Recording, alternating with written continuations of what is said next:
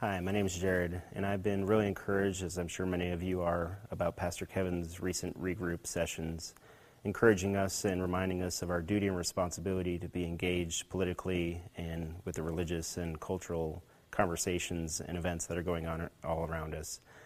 I'd like to just share some of my personal experience and techniques that I've used that I've found to be effective, and I hope that they're an encouragement to you and maybe something that you can try out if you ever have a question or a doubt about how to actually engage with somebody that you've been wanting to share the gospel with. First step, I think, is to pray, obviously, for that person and to be looking for those opportunities to share our faith with those around us. And something that I found that's very effective in my own personal experience is to discuss current events, because I've always found it to be kind of awkward to just ask somebody straight out, hey, what do you believe, or why do you believe what you believe? And I think by bringing it up in current events and things that are going on, it makes it not as awkward or strange to start a conversation with somebody that you may or may not be that close with. So in my own personal experience, I've been able to witness and share my faith with a couple of my coworkers, and that's exactly what I did. Is I started out by asking them, hey, did you hear about this? And talk about a news story, because it doesn't take long to read some of the headlines and realize how much sin and brokenness there is in this world. And it's a pretty quick transition from that news story about something wrong or sad that happened, and then to follow up with some sort of spiritual-oriented type question that's broad, and then ask them what they think, such as, so where do you think you'll go after you die, or what do you use to determine if something is right or wrong? What do you think the meaning of life is? Some of those big questions, and it takes it from a relevant current situation or story and then shifts the conversation into a spiritual direction. And by starting out asking somebody their questions about what they believe, a lot of people are really open to sharing about what they believe and talking about themselves. So that makes it easy. And then it also makes it effective for you when you're listening to what they're saying in terms of what really drives or motivates that person, or what are they concerned about. And then you can take what you know about the gospel and the truth and share that with them to effectively speak to their heart. And I think that has been really effective. I've been able to share that with a couple coworkers that I've worked with and get in multiple discussions that have gone on over weeks and months, and eventually I invited them here to Southside, and both of them came. I was really excited about that.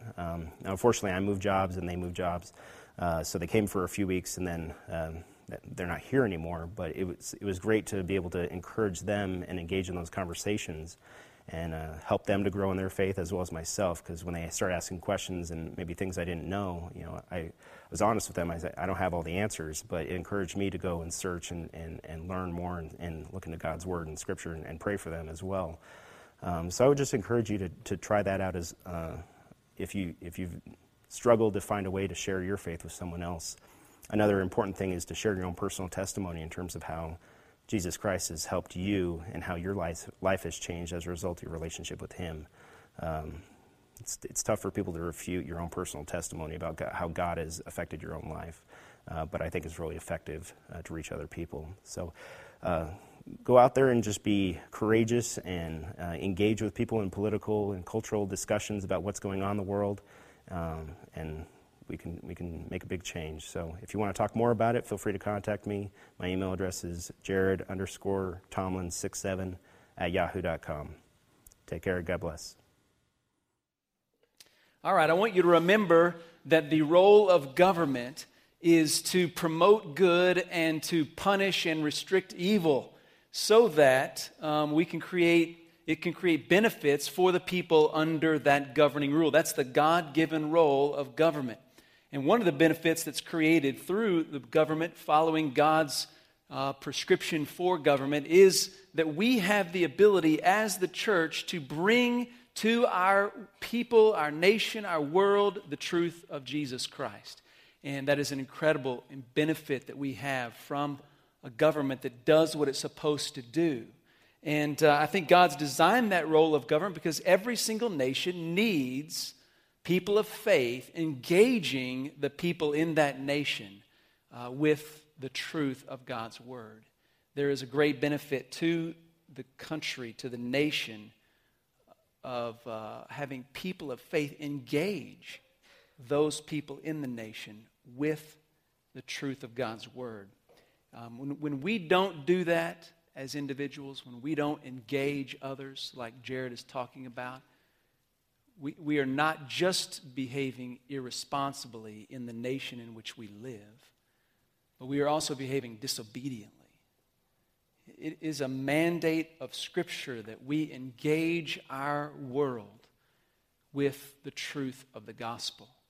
And I want to encourage you that it is not right for us to live our lives as if everything in our society is okay. We can't just live our lives and go to church, and go to work, and go home, raise our families, and act like everything in our nation is okay, because it's not okay. Things in our nation are not all right. And we need to be engaging. And I'm hoping that tonight this passage of Scripture will be an encouragement to us. So let's look at Colossians chapter 4, verses 5 and 6. Colossians chapter 4, verse 5 and 6.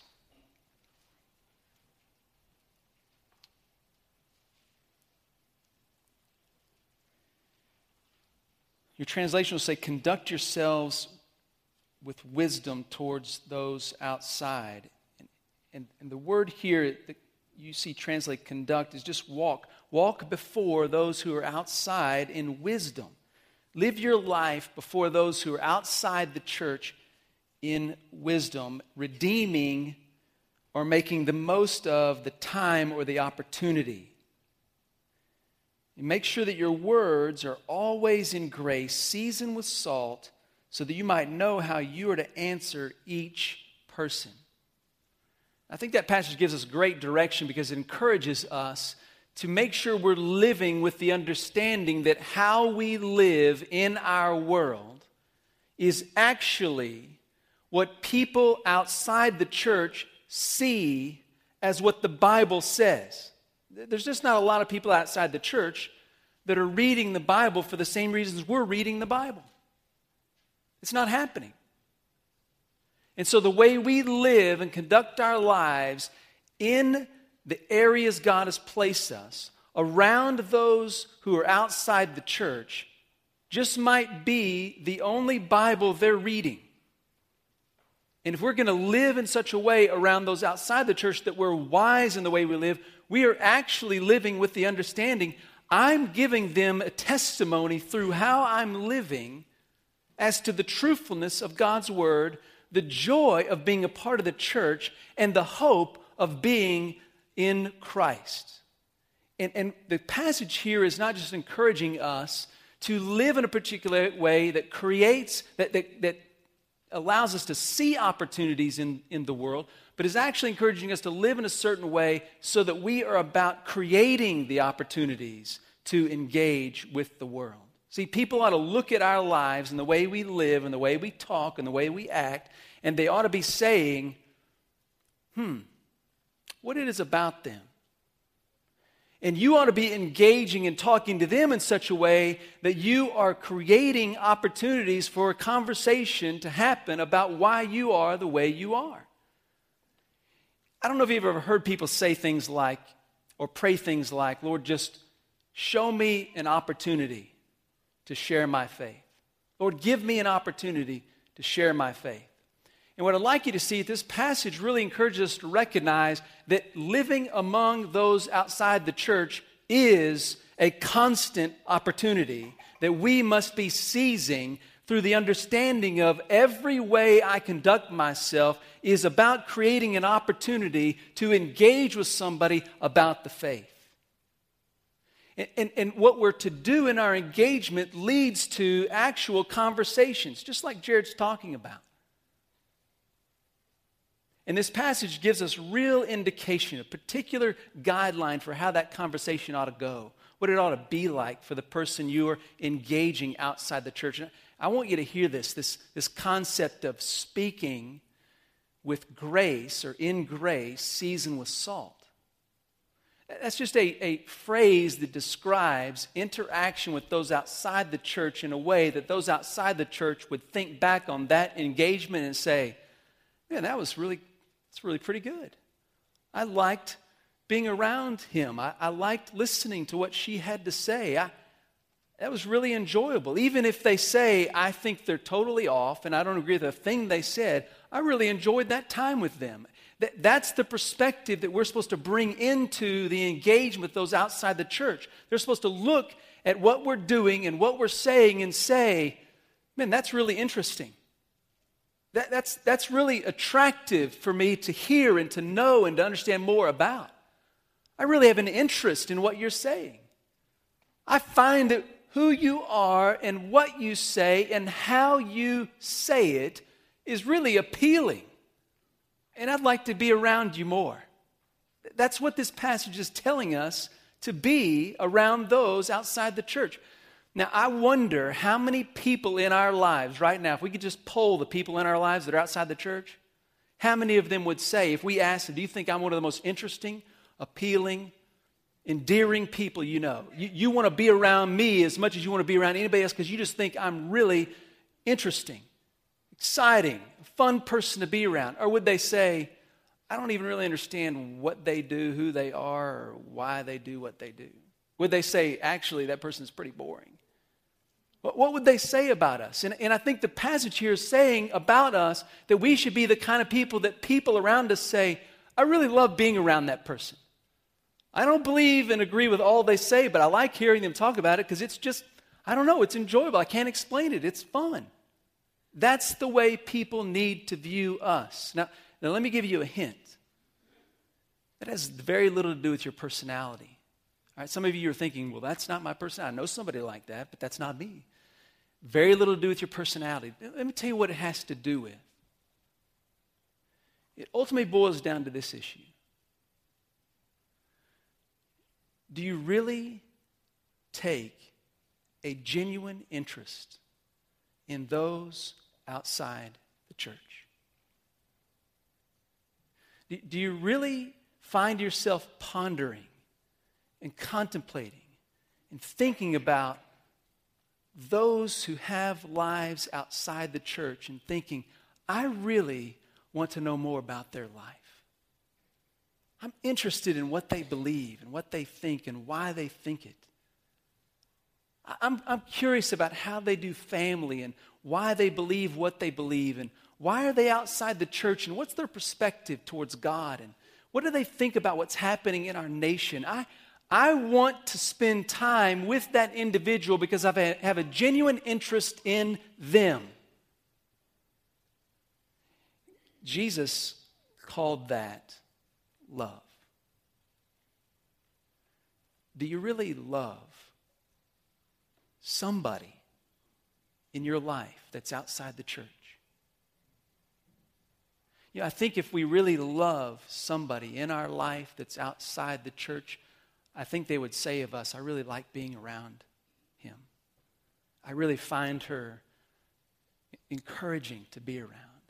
Conversations with him are really interesting.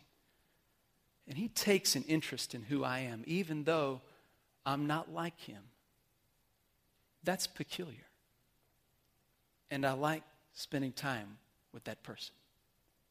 I think it really boils down to, do we really love someone outside the church?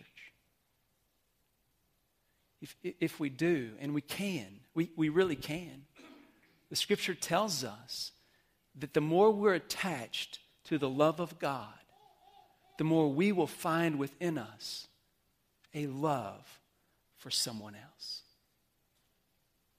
If you really want to have an interest in someone outside the church, just spend some time talking to the Lord about his love for you and about his concern for that person, and ask him to give you a heart for them like he has.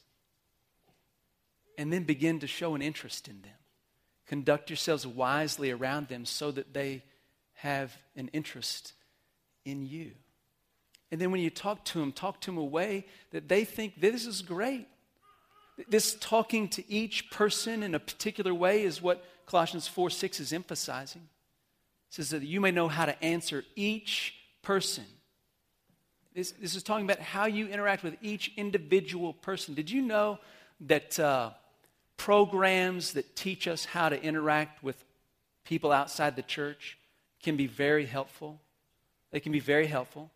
In fact, we have a program that many of our care groups are going through or have gone through, and I think it's it's Share Jesus Without Fear. I love that kind of stuff. It's good, it's helpful, but listen, the Scripture does not command us to learn a presentation and present that presentation to as many people as we can. The Scripture commands us to answer each one as they need to be answered. You're not going to know how each one needs to be answered if you're not interested in their lives. The Scripture is commanding us to be able to interact with people in a way that they feel like he really understands who I am, what I think, why I do what I do. She really gets me. And the way she answers my questions really shows that she or he cares about who I am. That's the way we're to engage our culture, our nation, the people around whom God has placed us. And what I want to do tonight is I want to do the best I can in helping you create opportunities in the area of religious liberty. I want to share some things with you tonight in this arena. This is current affairs. You want to have conversations with people? Last month we talked about the sacredness of sexuality. You don't think that's a current affair? Turn on the news. People are hearing about it all the time. This month we're talking about religious liberty. Incredibly important current affairs. So I want to help you use your voice in your world of opportunity in the arena of religious liberty. So what is religious liberty? Religious liberty is the freedom to exercise your religious convictions and beliefs. It's represented in the first words of the Bill of Rights. The Congress shall make no law respecting an establishment of religion or the prohibiting the free exercise thereof in the First Amendment of the Bill of Rights. Now, we are enjoying tonight the freedom to worship. Do you like that? I mean, do you appreciate that freedom? Yeah, I mean, tonight was great, wasn't it? I mean, I just could have kept on going, you know. I was like, maybe I don't need to say anything now. Let's just keep on worshiping, you know. It's a good time. And we get this freedom to worship. But I want to encourage you to recognize that the free exercise of our religion is not represented in totality in the freedom to worship. And I fear that our experience of the freedom to worship, to come in every Sunday, every Wednesday that we want to be here, and to have no restrictions on how we worship in this building, I fear that the freedom to worship here in Abilene that we are experiencing is clouding our eyes to the reality that exists in our nation. There is a significant threat to our religious liberty in our nation today. And what I don't want us to think is that we are completely free to worship, therefore we have religious liberty. Religious liberty is the freedom to exercise our religious conviction each and every day in every capacity of our lives. And that is really being threatened in our world today. Did you know that today, the continuance of public prayer and the public acknowledgement of God is in jeopardy? Today, the legal group Alliance Defending Freedom are arguing the case Town of Greece versus Galloway before the U.S. Supreme Court. This is today. The court will decide whether or not public prayer will be allowed to continue in America. Between now and Monday, the court justices will vote and reach the decision as to whether or not to continue permitting public prayer, such as in city councils, school boards, and legislatures, or whether it will now be officially prohibited by the state. Religious liberty is under threat in America, and we need to engage. We must not allow the freedom we experience to gather to cloud us in the reality of these threats. And religious freedom is the most significant issue at stake Because all other issues, like the sanctity of life and like the sacredness of sexuality and marriage, find their ultimate resolution in religious conviction. When an individual's freedom to believe or practice his or her faith is unjustly hindered by the government, we need to engage for the sake of the gospel, for the sake of the church, and for the sake of our nation. Now, in addition to the matter of prayer before the Supreme Court, there are three primary areas of current concern, threats to religious liberty. So let me give you the three areas. The military. Number two, non-discrimination statutes. And number three is the health care mandates. Those are the three areas. And I just want to walk through those three and give you a brief introduction. I'm just scratching the surface so that you're aware of the current environment, so you can gauge people around you, because this is happening now. I mean, how many people around you have no idea the Supreme Court is talking today about whether or not people can pray in the public sector? It'd be a great question to ask people. Hey, did you know that today the Supreme Court of the United States is talking about whether or not we can have prayer at the next school board meeting here in Abilene, or whether or not the state officially prohibits us from praying to any God, praying period. They're going to shut it down. What do you think about that? That's a bridge. That's engaging. All right, military. With the repeal of the Don't Ask, Don't Tell policy, and 14 states now legalizing same-sex marriage, and the reintroduction of the Respect of Marriage Act, which is an act to repeal the Defense of Marriage Act. Do you know about that? That was reintroduced this summer to Congress. Though the military, as a result of all that stuff that's happening, has found itself in the middle of a predicament. And so, in the National Defense Authorization Act for fiscal 2013, signed in January by President Obama, there was included in that Section 533. Have you heard of Section 533? This is the section in this act labeled Protection of Rights of Conscience of Members of Armed Forces and Chaplains of such members. Now, the section, which the President publicly criticized after signing the bill, states that the military personnel and their chaplains are still free to hold religious-based opinions. Chaplains cannot be required to perform any rite contrary to conscience, moral principles, or religious beliefs of the chaplain. Neither can chaplains face adverse personnel action, including denial of promotion, schooling, training, or assignment as a result of such refusal. Now, you guys, you church members that are in the Air Force, you hear about a lot of this stuff going on, a lot more than maybe a lot of us here, but it is a big deal in the military now. Huge. Military people, am I right? This is huge, affecting everybody.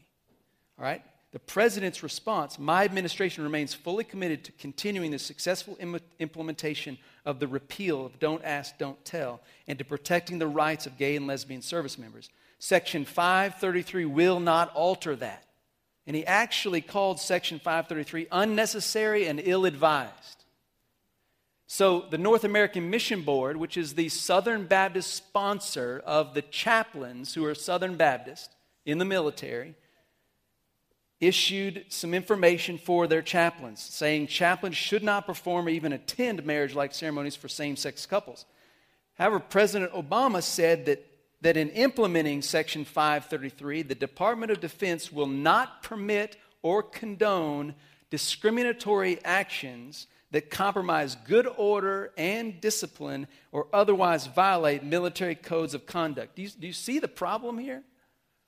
You got this section saying this is going to happen, then you got the president, the commander-in-chief saying, well, we're not going to let discriminatory action negatively affect the military. Well, who's saying it's negatively affecting the military? Well, those who want to protect the rights of those who are demanding same-sex marriage. So, things remain uncertain at this point, but it doesn't look good for religious liberty. The current direction seems to be to protect the so-called rights of individuals to marry someone of the same sex while removing the protection of the rights of someone who believes he or she cannot actively condone such a union. You hear me? This is not about same-sex marriage. This is about ignoring the right of one to act according to their religious beliefs. The current homosexuality and same-sex marriage experiment in the military may lead to a decrease in chaplains, a decrease in Christians overall. We don't know what's going to happen, but that's some of the talk that's going on. Am I right, military guys? Yeah, there's another hand. Yes, I'm right. Ultimately, this is a threat to religious liberty. All right? Okay, area number 2, this increasing number of non-discrimination statutes by federal, state, and local government. A non-discrimination statute is a statute that's being used in local governments primarily at this point to attempt to force people to act against their consciences, particularly as it relates to individuals' religious convictions regarding same-sex marriage and homosexuality. Let me give you an example. 2 examples. San Antonio City Council proposed this non-discrimination ordinance this summer. No person shall be appointed to a position if the city council finds that such person has, prior to such proposed appointment, engaged in discrimination or demonstrated a bias by word or deed against any person, group, or organization on the basis of race, color, religion, national origin, sex, sexual orientation, gender identity, veteran status, age, or disability. So if you've even said anything that's negative towards somebody regarding gender identity, you are now removed from that position. All right, now, I will tell you that because of people's engagement in San Antonio, the wording of that ordinance was changed. But just because the wording was changed in San Antonio, that does not reflect what's happening in many cities across our nation. They are adopting non-discrimination statutes just like the one I read. Now, the Senate is proposing a version of what's termed ENDA. Have you heard of ENDA, E-N-D-A, the Employment Non-Discrimination Act? And that will make it illegal for organizations with 15 or more employees to fail or refuse to hire or discharge any individual or otherwise discriminate against any individual because of such individual's actual or perceived sexual orientation or gender identity. So this act would force religious business owners and workplaces like Christian bookstores, religious publishing houses, preschools, religious television and radio stations to accept as normal any employee who's had a sex change surgery, is considering a change, just thinks that they're the opposite sex of what they really are. Today in Colorado, you may know this. If you feel like you are female when you're actually born male, you can go into the women's restroom and nobody can say a thing about it. I mean, that's this non-discrimination attitude that's happening here. Now, on March 22, 2013, the U.S. Commission on Civil Rights conducted a briefing on reconciling non-discrimination principles with civil liberties. And one of the experts who testified at the briefing said, the sweeping application of non-discrimination principles poses an increasingly severe threat to civil liberties, especially to our first liberty of religious freedom. Government positions being filled with individuals that hold positions that are against religious liberty. The Commissioner of Equal Employment Opportunity Commission argued that when a conflict arises between religious liberty and sexual liberty, religious liberty should lose. Okay, I'm not, if you want to hear about what I think about the sacredness of sexuality, listen to last month's Taboo. I'm not talking about that tonight. I'm talking about religious liberty. Both hate crime laws and non-discrimination statutes are presenting an increasing threat to religious liberty from government leaders who believe religious liberty should lose. All right, number 3, the health care mandate. In an open letter to Americans released July 2nd, 2013, the collection of about 100 religious, pro-family, religious freedom leaders urged the administration to extend the conscience protections to include individuals and organizations with objections to the health care mandate. Now, the mandate requires nearly all employers to carry insurance plans that cover drugs defined by the federal government as contraceptives, even if they can cause chemical abortions. The coalition said that the specific offense of the mandate embodies a greater fundamental breach of conscience by the government.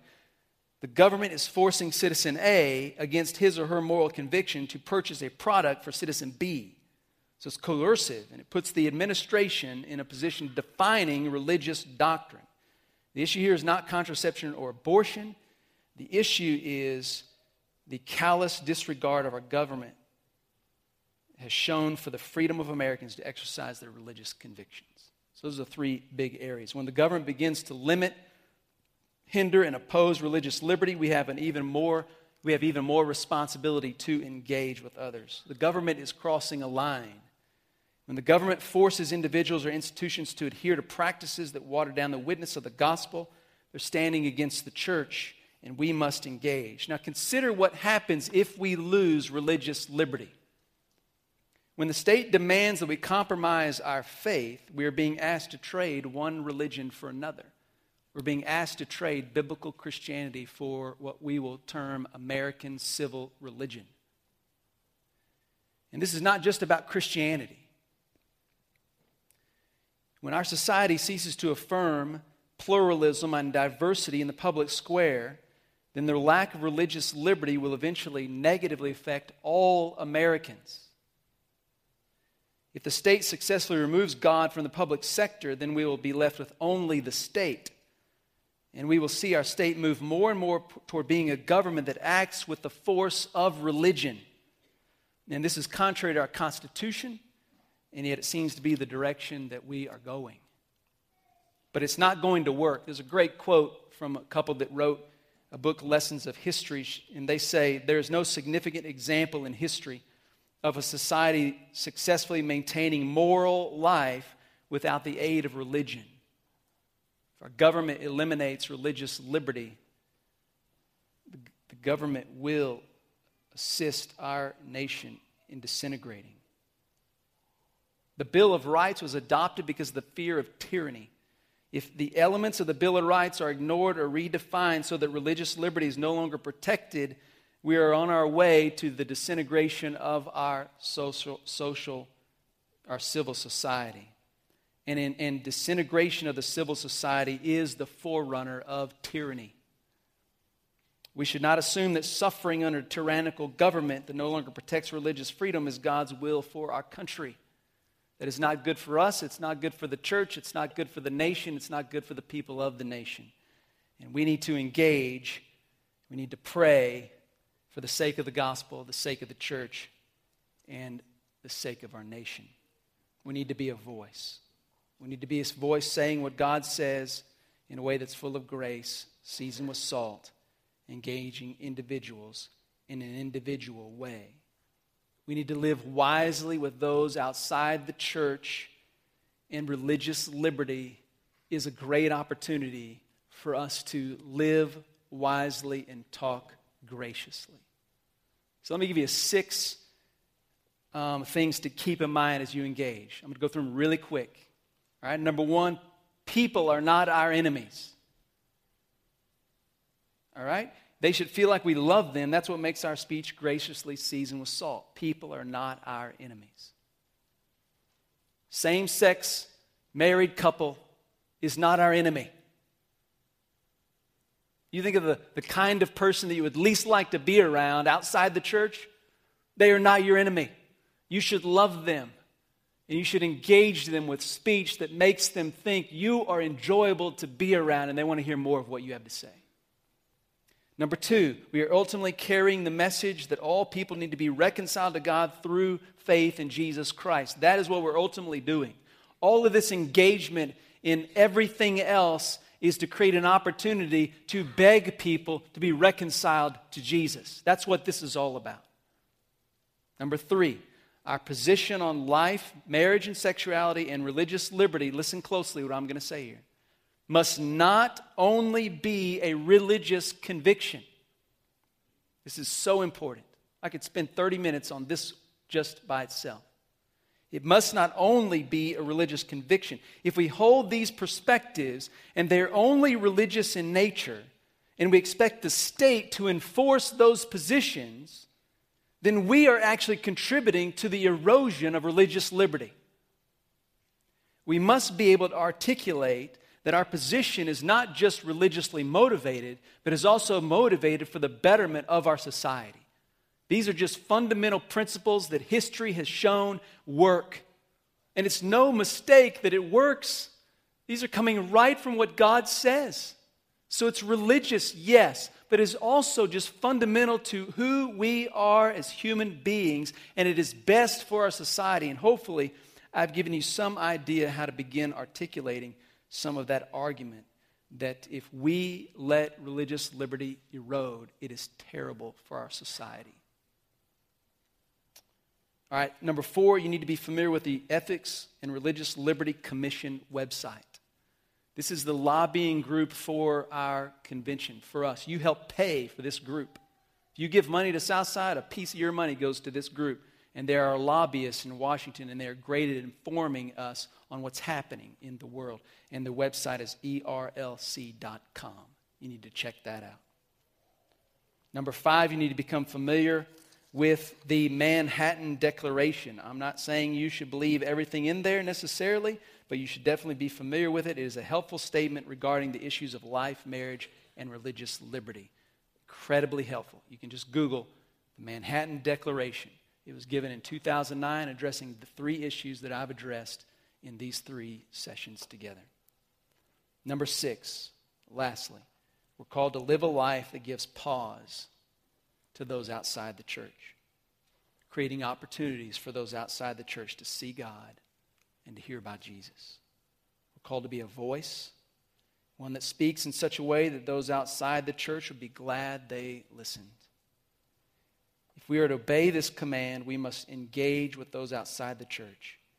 And the issues that are often considered taboo are great issues for engagement, because we just might be the only person in someone else's life who is actually living and saying what God says in a loving and endearing way. So conduct yourselves with wisdom towards those outside the church, because that's good for us. It's good for the church. It's good for our nation. It's good for everyone, because God is love.